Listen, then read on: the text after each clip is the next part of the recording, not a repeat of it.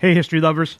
I'm Mike Rosenwald with Retropod, a show about the past rediscovered. This is a story about the birth of the teddy bear. It begins with one of the country's toughest presidents, Teddy Roosevelt. When he was governor of New York, he'd have wrestling matches at the state mansion. As president, he was a puncher, like an actual puncher, holding sparring matches at the White House. A particularly bad jab to his head left him partially blind. Oh well, Teddy thought, that's boxing. Teddy didn't just like to punch. He liked to shoot. Bears. The bigger, the better. In the fall of 1902, a year into his presidency, Teddy set off to Mississippi for a bear hunting vacation. Today, there's only like 50 bears left in the whole state, but in Teddy's time, Mississippi's dense hardwood forests and canebrakes were home to thousands. Hunting dogs would chase them out into the open, where hunters on horseback could take aim. Those poor bears. Anyway, Teddy's vacation was big news. Newspapers breathlessly recounted his train ride to the wilderness and the roughness of his hunting camp. The headline in the New York Times said, "President in camp, ready for bears." Riding trousers, heavy leather leggings, blue flannel shirt, corduroy coat.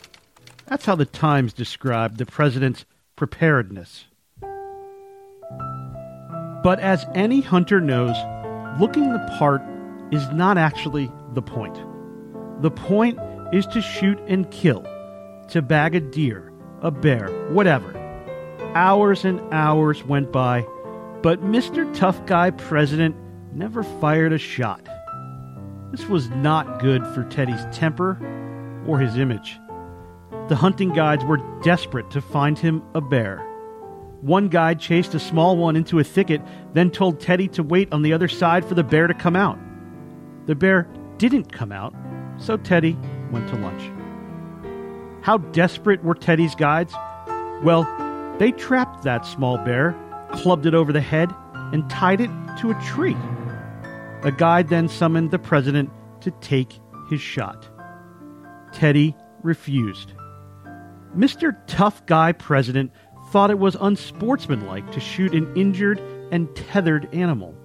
Instead, he urged an aide to put it out of its misery. The rest of the trip didn't go much better. Reporters hunting the president through the canebrakes scared away all the animals. After a few more days, Teddy gave up. He had nothing to show for his vacation except for a few measly trout. Were Twitter around back then, Teddy's flop would have been a trending topic. Washington Post cartoonist Clifford Berryman was so captivated by the accounts of Teddy's bad luck that he drew a cartoon depicting the president's refusal to shoot the small, helpless, tied-up bear. In the frame, Berryman shrank the bear to cub size. The drawing ran in newspapers across the country. And now we've reached the cuddly portion of the story.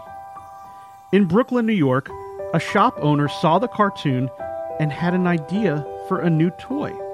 He and his wife sewed a plush stuffed bear, then displayed it in the window with this label, Teddy's Bear. Before making more, the shop owners wrote to Teddy asking for permission to use his name. Teddy said, "Fine, no problem." He also doubted whether anyone would buy one. I'm Mike Rosenwald. Thanks for listening. Special thanks to Gillian Brockel for reporting this story for the Washington Post.